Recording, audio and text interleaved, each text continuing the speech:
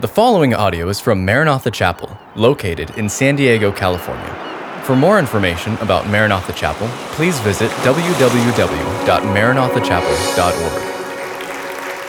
If you have your Bibles, I want you to open them to the Gospel of Matthew. Matthew chapter 22. And I want to read the story. We're just going to read one story. And then I'm going to, we're going to look at it and make some application. So it says in verse 23, Matthew chapter 22, verse 23. The same day, the Sadducees, who say there is no resurrection, came to him and asked him, saying, Teacher, Moses said that if a man dies, having no children, his brother shall marry his wife and raise up offspring for his brother. Now there were with us 7 brothers. The first died after he had married, and having no offspring, left his wife to his brothers. And likewise the second also, and then the third, even to the 7th. Now that's a law that was in Israel. I'll explain in a few moments. But last of all, then the woman died also. Therefore, in the resurrection, whose wife of the 7 will she be? For they all had her. Jesus answered and said to them, You are mistaken, not knowing the Scriptures nor the power of God. For in the resurrection they neither marry nor are given in marriage, but are like angels of God in heaven. But concerning the resurrection of the dead, have you not read what was spoken to you by God, saying, I am the God of Abraham, the God of Isaac, and the God of Jacob. God is not the God of the dead, but of the living. And when the multitudes heard this, they were astonished at his teaching. Let's bow our heads and pray. Gracious Heavenly Father, we pray that the Holy Spirit, who is here this morning, will speak to our hearts. And I pray, Lord, that you will use this message and what you answered and what you said 2,000 years ago needs to be said again. It needs to be said in today's world, in this generation, in this age. Lord, and there are many who are listening who need to hear the word of the Lord. And I pray that you would let it come down like beautiful, precious bread from heaven, nourish and feed our spirit and our soul. And Lord, may we be set free and delivered and brought into the very presence of our King of Kings. We ask it in the worthy and precious name of Jesus. And everyone said, Amen. Okay, so I want to start with you in the outline here. And usually these kind of little, I call them life lessons, are really the application. So we're going to start with the first application here, and then we're going to get into the text and see why and what Jesus was trying to say. So we have the Sadducees and the Pharisees, and now the Sadducees are coming and challenging Jesus with a question. But the first application for us is true intellectuals believe in the supernatural. How many of you believe in the supernatural? Huh? It is very, very real. Now, in spite of the fact that it says the same day, now the Sadducees came. And because it was the same day that just prior, last week, we saw the Pharisees come. So, the Pharisees and the Sadducees are kind of the ancient names of the Jewish, in the religious world of ancient Israel 2,000 years ago. The Pharisees, basically, you look at it and can say this way. The Pharisees were very legalistic, so they're not always fair, you see. And then the Sadducees did not believe in the resurrection, and that's why they are sad, you see. So that's how you can tell a little bit between the two of them. The Sadducees were the priests, primarily in charge of the temple worship in Jerusalem. And they were different from the Pharisees. The Pharisees were basically like, essentially, the Orthodox Jews of modern times. And the Sadducees were not very many in number. There were a lot more Pharisees, people religious and believed in all kinds of the things that God has declared. But the Sadducees were very wealthy. They were the aristocratic. They were the governing class. And the name Sadducee means righteous ones. That's what their very name means. In many ways, the Sadducees were the ancient version of the modern liberal theologians. And what I mean by that is they were anti-supernaturalistic. They only accepted the first 5 books of the Old Testament that were written by Moses: Genesis, Exodus, Leviticus, Numbers, and Deuteronomy. And they said, okay, that's got authority. We believe Moses. We trust Moses. But, the prophets, we respect them and we read them and the other writings and the history and the Proverbs and all that. But it doesn't have really that same power and authority. We stick to just Moses, whatever Moses said. And they did not believe, therefore, in the resurrection. They did not believe in angels. They did not believe in spirits, really, at all. They were the materialists and the rationalists of their day. And while they had respect for the other writings, they found no evidence of the resurrection in the first 5 books of Genesis through Deuteronomy, so they say. And so now they come to Jesus with a theological question. And what's interesting is their theological question is about the resurrection. They don't even believe in the resurrection. And so they come to Jesus and they say, hey, we know because it's actually in the Torah, which they would call only the first 5 books, all written by Moses. And in Deuteronomy chapter 25, what it said, and it's very interesting, that if there's a woman and her husband dies, in the ancient world, this law provided that a brother should then marry her. And this was God's vital protection, especially for women in the ancient Middle East, because in many societies, if a woman lost her husband, if she was widowed or if she was childless, she was in danger for her life. How is she going to live? How is she going to provide for herself? So there was a law where a brother was to marry her and at least take the responsibility of providing for her and caring for her. So now these guys come up with this hypothetical situation. And they go, well, okay, so there's a woman, she was married to this Jewish guy, and then he dies. So then the brother marries her, but then he dies, and then a third brother has to marry her, and then he dies. I'm thinking by number 4, I'm not wanting to marry this lady. Is anybody feeling me? Well, anyway, as the story goes, there's 7 brothers. They all fulfill, they marry her, and they all die. And then finally, she dies. And then finally, now they all go to heaven. And so the Sadducees are standing there saying, so Jesus, which one will be of the 7 her husband in the life to come? Now, this was not really a serious question. What they're really doing in their question is kind of just making fun of the whole idea that there's a resurrection in the first place. And they feel like we've kind of got Jesus trapped. Because, is it brother 1? Is it brother number 3? Does she get to pick, or do they get to pick? Or how does it all work out? It just seems crazy to them. And so they were making fun of the idea of the resurrection. And so interesting, look with me. Let's go back and let's read it. Chapter 22, beginning with verse 23. Where am I?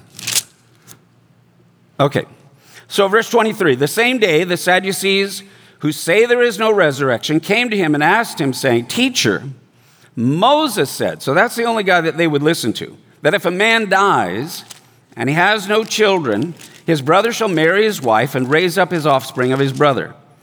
There were 7 brothers. The first died after he had married, and having no offspring, left his wife and his brother. Likewise, the second also, and the third even to the 7th. And last of all, the woman died also. Therefore, in the resurrection, whose wife of the 7 will she be? For they all had her. And then in verse 29, Jesus answered and said to them, you are mistaken, not knowing the scriptures nor the power of God. So I want you to write that down, because here Jesus is revealing that they really had a blind spot in regard to the full revelation of God's truth. Going on in verse 29, Jesus goes on to say, for in the resurrection they neither marry nor are given in marriage, but are like the angels of God in heaven. But concerning the resurrection of the dead, have you not read what was spoken to you by God, saying, I am the God of Abraham, the God of Isaac, and the God of Jacob. God is not the God of the dead, but of the living. And when the multitudes heard this, they were astonished at his teaching. Jesus reveals that in this kind of theology, so these guys were very smart. They read the scriptures. They were intellectuals. They were brilliant. They were historians. They were students. They were religious. But they had come to the place where they really didn't believe in anything spiritual, anything supernatural, anything about life after death. And basically, Jesus tells them, you have a blind spot. He comes to them and he says, you are mistaken. So the first thing Jesus says to them is, you are wrong. And then after he says you are wrong, he says, you do not know the scriptures. Now they thought they were the experts on the scriptures. And he's going to show them, reveal something to them that once they saw it, they literally could not speak to Jesus. They couldn't answer him. They were struck silent. And he goes, nor do you know the power of God. As King Messiah, Jesus answers their question with such clarity and conviction. They are stunned. And after, it's noteworthy, interesting that later on, as Judaism continued to grow and to develop, that the belief in the resurrection became one of the fundamental beliefs of all of Judaism, the doctrine of the resurrection. In fact, in the Talmud it says, all Israel shall share in the world to come, and these have no share in the world to come. He who says there is no resurrection of the dead from the Torah. So they said, no, the resurrection is something that we believe in and that we will follow and that we will trust in. Amen? So, going on, it is important for us to know the scriptures and the power of God. I love how the Sadducees connected everything that they thought to the Bible, but they didn't think through the passage correctly. They were highly trained men, but they were mistaken in their understanding of basic biblical truth. And I want to just say this. It is possible for someone to know the Bible, to have a lot of Bible knowledge, and yet not fundamentally know the scriptures. Have you ever met someone like that? They're very smart. They're very intellectual. They're men that have degrees in Hebrew and in Greek and in history and in ancient writings, and they can quote to you verses from the Bible. They know all about the story of creation and on through the Exodus and into the whole history of Israel, the Gospels, the book of Acts and the church, and on to the book of Revelation. And they can talk to you about it from a humanistic worldview. They're kind of religious. They're kind of spiritual. They have a form of godliness, but there's no real power to it. There's nothing of the Spirit of God that is inside of it. They know the Bible in their head, and they know the Bible as a book, but they don't really know or have a relationship with the author. Can I hear an amen on that? There are very many people like that. It is possible to have much Bible knowledge and yet to have a blind spot. The Sadducees denied the supernatural truths of the existence of angelic beings, of bodily resurrection. They had a doubt about the power of God beyond something that they could understand, that they could see, that they could measure, that was physical. They go, don't talk about all the stuff you can't see. I want to talk about what I can actually see, what you can actually record, what you can actually handle, what you can actually look at and discuss and talk about. And I want to say to you that there are still Sadducees that are with us today. They're here. They don't... They write many things. They quote the Bible. They're familiar with the Bible, but they don't really believe in a final judgment. They don't believe really in heaven or the life after. They believe that Christianity, religion, and so forth is kind of some nice moral values that have a certain tradition and history to them. And what I want to say to you is, if you have never experienced the supernatural, I am going to pray that God will give you a breakthrough. Because I believe that the enemy wants to keep people from seeing what's really going on or understanding what's really taking place in the world. In my own life, when I first heard the gospel, and I've told and shared my story of coming to Christ, when I was 10 through Billy Graham, I heard the gospel and its power of salvation and guilt and the forgiveness of my sins. And then we started going to this church out in El Cajon. And then so I knew I was saved. I knew, I should live a good Christian life, and when I die, that I will go to heaven. But then several things I started hearing about the Holy Spirit. And, I was in a church tradition where there wasn't a lot of talk about the Holy Spirit. So I began listening, and there was, on the radio there were things, and I started listening, and then there was a place where some guy was coming, he was going to pray for people, they're going to get healed. So I was like, well, I want to go see, is this real or what? And I actually had broken my ankle playing football in high school, so I thought, oh, cool, man, I need to get healed, because I need to play football. So I went up and I got in line. And this guy is going and praying for people, and he started way down over here. There were a lot of people that had come forward to get prayed for. So I'm standing there. I'm like 15 years old. I'm waiting, just my eyes closed, wondering if I'm going to see some vision or something. I didn't see anything except stars when I squinted my eyes real hard. But then, all of a sudden, this guy wasn't anywhere near me. He was probably as far away as you are right there. I'm here, and he's way over there. And all of a sudden, I saw, the only way I can describe it is, as the Bible describes it, the glory of the Lord. It was not merely light. It was divine light. It was like heaven. It was like, I don't know if I went up into it or it just came down upon me, kind of like the Apostle Paul describes. But it was like he wasn't near me. He didn't touch me. He didn't push me. There was no psychological thing. There was no physical contact. And the next thing you know, this heaviness came upon me. I'm on the ground, and I'm like in heaven. I'm like, I don't care if I ever get up the rest of my life. This is so amazing. And it was the most beautiful, powerful experience. And all of a sudden, it changed my life in this sense. I knew, you know what? The Holy Spirit is real. He is very, very real. This is not just good morals and values. It is that, but it's a lot more. It's a divine book that talks about divine realities. The Holy Spirit is a real person.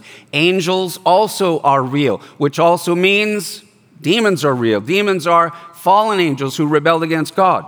It was only several years later, so that was about 15. Then I turned 18. I felt called into the ministry. I've been doing Bible studies at my high school every year with the football team, the wrestling team, cheerleaders would come, friends would come. And I felt, wow, I think God's calling me to be a pastor. And I was headed to a certain denominational group, and then I heard Pastor Chuck Smith teach simply through the Bible, and I was like, whoa, I want to go. Where did you go to school? I want to learn the Bible like you. And he said, Ray, come to Costa Mesa and all, and we'll just go through the Word together, you and I believe. Anyway, that was Chuck back in the day, if you ever heard him on the radio. So I ended up doing a U-turn, and I moved up to Costa Mesa. I'm living in a house ministry called the House of Psalms. This is back in the mid-'70s. It was a very, different time. There's like 30 to 40 people, hippies, halfway house. It was crazy, basically. And for a year, I lived in that house ministry. Went to Calvary Costa Mesa almost every night, going through Bible studies and listening to, as you guys remember, cassette tapes. They had, Chuck through the Bible with cassette tapes and taking notes. And we had a library where these are the commentaries that Pastor Chuck uses. And now, wow, I could get my own commentary and read what he's reading for the Bible studies that he does. So I was having the best time of my life, man. I'm 18. I'm on fire for the Lord. I'm growing. And then one of the girls comes in, and she's got eyes as big as saucers. She goes, help, help. And we're like, what? Come right now. My brother is going nuts. He's demon-possessed. And I'm like, oh, my gosh. I'd never seen that at the Nazarene church back there in El Cajon. So anyway, all of a sudden, we go to this place. So look, I'm just telling you, this is what I've experienced and what I've seen. I have seen over the many years people that have problems mentally, issues emotionally, disturbances, chemical imbalances that have been traumatized, and that's all real and that is all legitimate. But I'm also going to tell you, and you can't put it in any other basket, when I went into this place, when I crossed through the threshold of that door where this poor young man, yes, he was into drugs, but he was also deeply into the occult. And I am telling you that instantly I walked through that, I felt the presence of demonic reality and hatred. And it came through this guy, and so there were about 5 of us, and I'd never done anything like this before, so I got my Bible in front of me, like this is my gun, and I'm opening it to the Gospels. I'd never done this before, so I'm like, what do I do? So I went, I'm going to read about Jesus and the cross, in Jesus' name, and I'm coming at him, and he zeroes in on me, and he's yelling and profanities, and wow, it's hard to describe, but when you go through that, I even as I'm experiencing it, I realize it's not him. This is not that young man. There is a spirit in that young man. There's another attitude, voice, vocabulary, intensity, and spirit that was coming through against me. And I'm rebuking that spirit in the name of Jesus. That guy is so angry, and he's trying to get my Bible. He wanted to knock it out of my hands. He couldn't do it. Something was holding him back. He took matches, and he lights a match on fire, and he's coming up. He wants to throw the match. He's standing right in front of me. He wants to throw a match into my Bible to put it on fire so I'll stop reading the scriptures. And he would take the match, and I was like, I'm just standing there, frozen. And as he throws it like this, he's going to put it right here. His arm can't put it on the Bible. It goes over here. He gets mad, and he's yelling, and he gets another match, and then he goes over here. It was like and so then I'm going, hey, dude, yeah, hey. Yeah, that's real, don't you? I felt authority. All of a sudden, I wasn't just an 18-year-old kid. I was experiencing something powerful, supernatural, divine, and there was a spirit with such hatred and animosity, but had to yield. And finally, rebuking it in Jesus' name, all of a sudden, this kid, he goes from just, the way he arched and moved around like a snake. I don't want to go on all, it's kind of gross. But anyway, all of a sudden, he kind of he blinks. And you look at him, you're like, oh, I think it looks like the guy's face, had changed. Now it's like him. And he goes, oh my gosh. He goes, that thing is gone. I was like, yes, Lord, hallelujah. He could feel it when it left. He could feel it and the release, because I'm telling you, the supernatural world is real. Now, what happens, especially with Sadducees and theologians who become, as it were, so broad-minded and so smart and so intellectual and so forth, and who like to, park the supernatural over here as just, we don't really believe that. And I have found that what has happened is, almost invariably, each time there was a moment in time when they were younger, when they were little. And when you're little, it's easy to believe in God and to believe in a Father in heaven and a Creator who's good and who's glorious and who loves us. And then at a certain point, you get scared. Something happens, or you pray a prayer, and you don't realize that you enter into a covenant. You make a deal. Because there's something you're praying about, and you're trusting in this supernatural, though invisible God that is good and that is loving and is all powerful. And therefore, Lord, you will heal my mom. She will not die if you are who you claim to be. If you're all powerful and all loving, I'm praying with all my heart, don't let anything happen to mom. I'm just using that as an illustration. And then all of a sudden, mom dies. And all of a sudden, a young man or a young woman goes, And then maybe gets made fun of. Oh, you actually, and then they make a decision. Okay, look, I gotta deal with this. I gotta park this somewhere.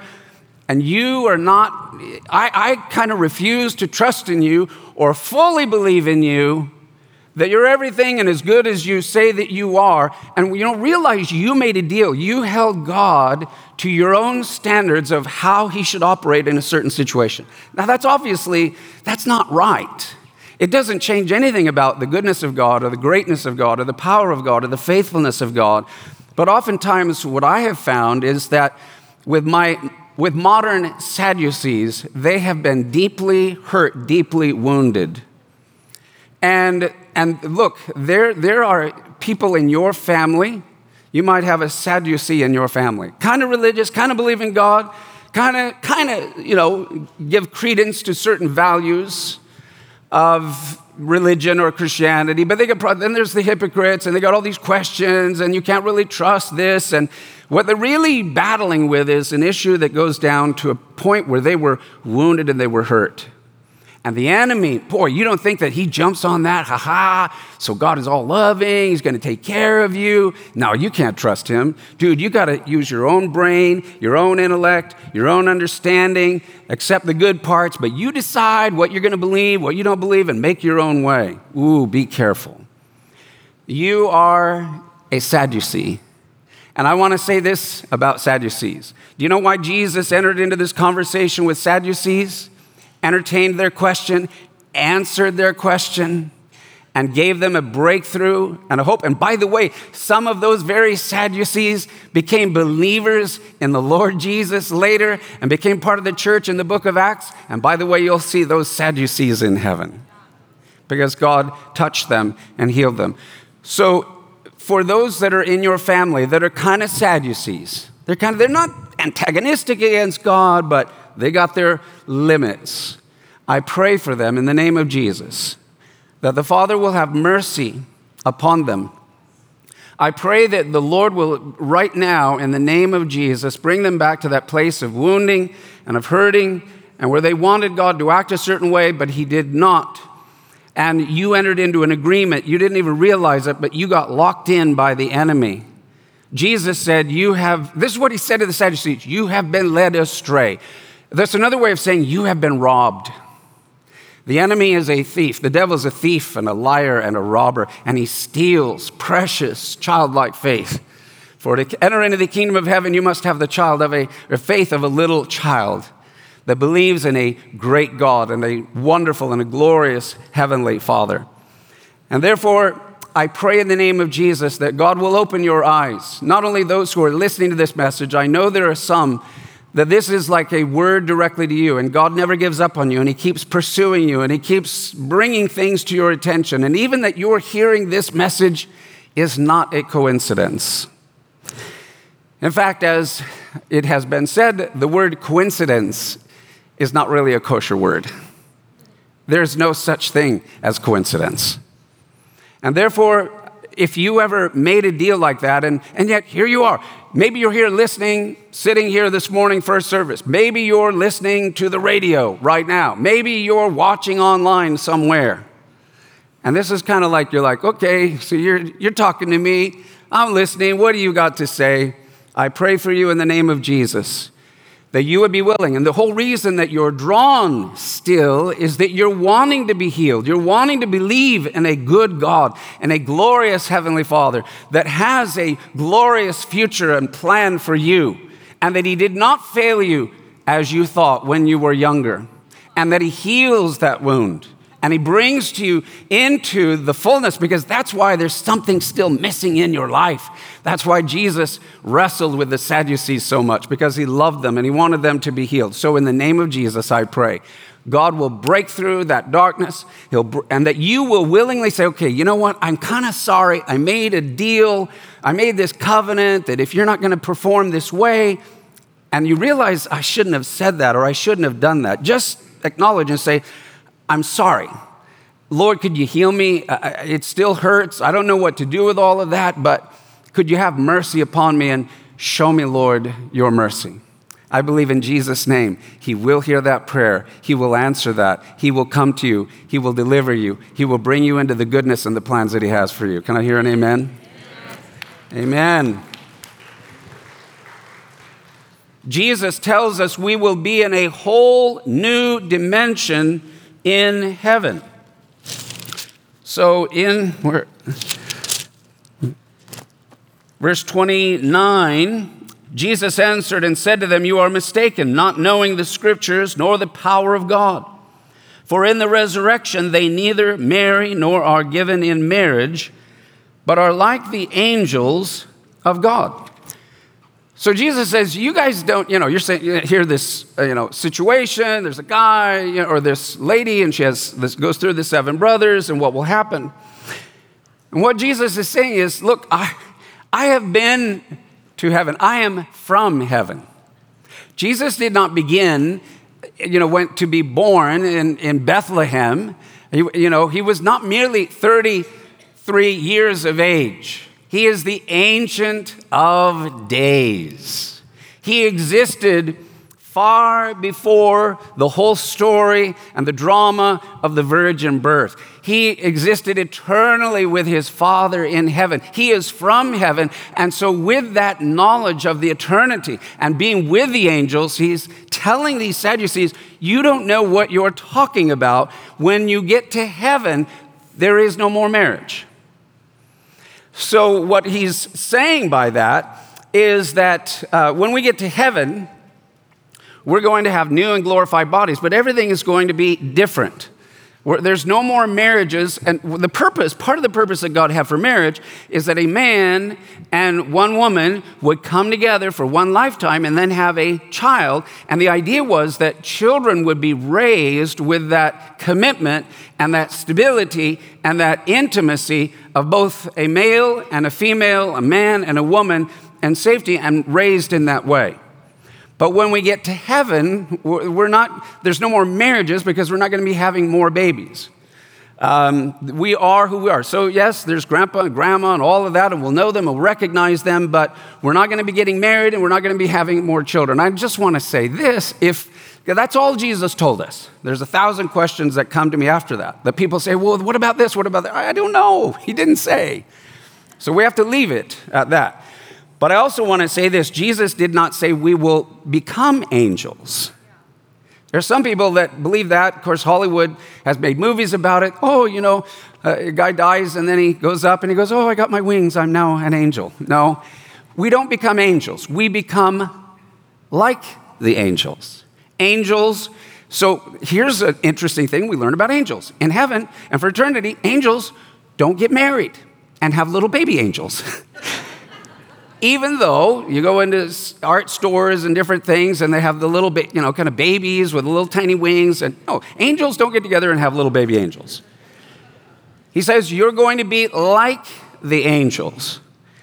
So apparently this brief season on earth is the only season for eternity that you will ever know what the intimacy of marriage is, A, so take advantage of it to the best of your ability. And secondly, the only time and season as we know it and understand it that we will be having children. So enjoy them while you can. Love them and bless them, cherish them, and then on into eternity and share in the kingdom of heaven. Can I hear an amen on that? So then, let's look at finally. Finally, Jesus proves the resurrection to the Sadducees who don't believe in the resurrection, even though they asked him a question about the resurrection, to none other than Moses himself. Finally, Jesus proves the resurrection by referring to none other than Moses himself. So Jesus says in verse 31, but concerning the resurrection of the dead, that you guys don't believe in, have you not read what was spoken to you by God, saying, I am the God of Abraham, the God of Isaac, and the God of Jacob. God is not the God of the dead, but of the living. And when the multitude heard this, they were astonished at his teaching. Our Lord was not content with refuting the Sadducees' foolish views of the future life. He wants to answer directly their claim that there is no resurrection. And he did it by referring to Moses directly himself, the only one in the entire Old Testament the Sadducees believed and trusted in. Jesus quoted Moses to prove out of the Torah, out of the first 5 books of the Old Testament, that God is the God of the living and of resurrection. So here it is, Exodus chapter 3, verses 5 and 6. This is the story when God Almighty revealed himself to the man some 3,000 years ago named Moses. Let's read it out loud. Then he said, "Do not draw near this place. Take your sandals off your feet, for the place where you stand is holy ground. Moreover," he said, "I am the God of your father, the God of Abraham, the God of Isaac, and the God of Jacob." And Moses hid his face, for he was afraid to look upon God. This is a quote from the heart of the Torah, the first 5 books, from a passage of God revealing himself literally to Moses. Notice, God did not say, "I was the God of Abraham," for that would mean that Abraham was no more. By saying, "I am the God of Abraham," the Lord is making it clear that these 3 men, Abraham, Isaac, and Jacob, were at that time alive. I am the God of Abraham. I am the God of Isaac. I am the God of Jacob. And by repeating the God of, the Lord was saying that he knew each one of them, Abraham, Isaac, and Jacob, that he loved them personally and individually, and that they were in a living relationship with him at that moment. So here Jesus proves the resurrection. And I want to say this, God knows you. God has a plan for you. God loves you personally. He loves you individually. He is the God of the living. He is the resurrection and the life. If you place your faith and trust in him, you will live forever with him.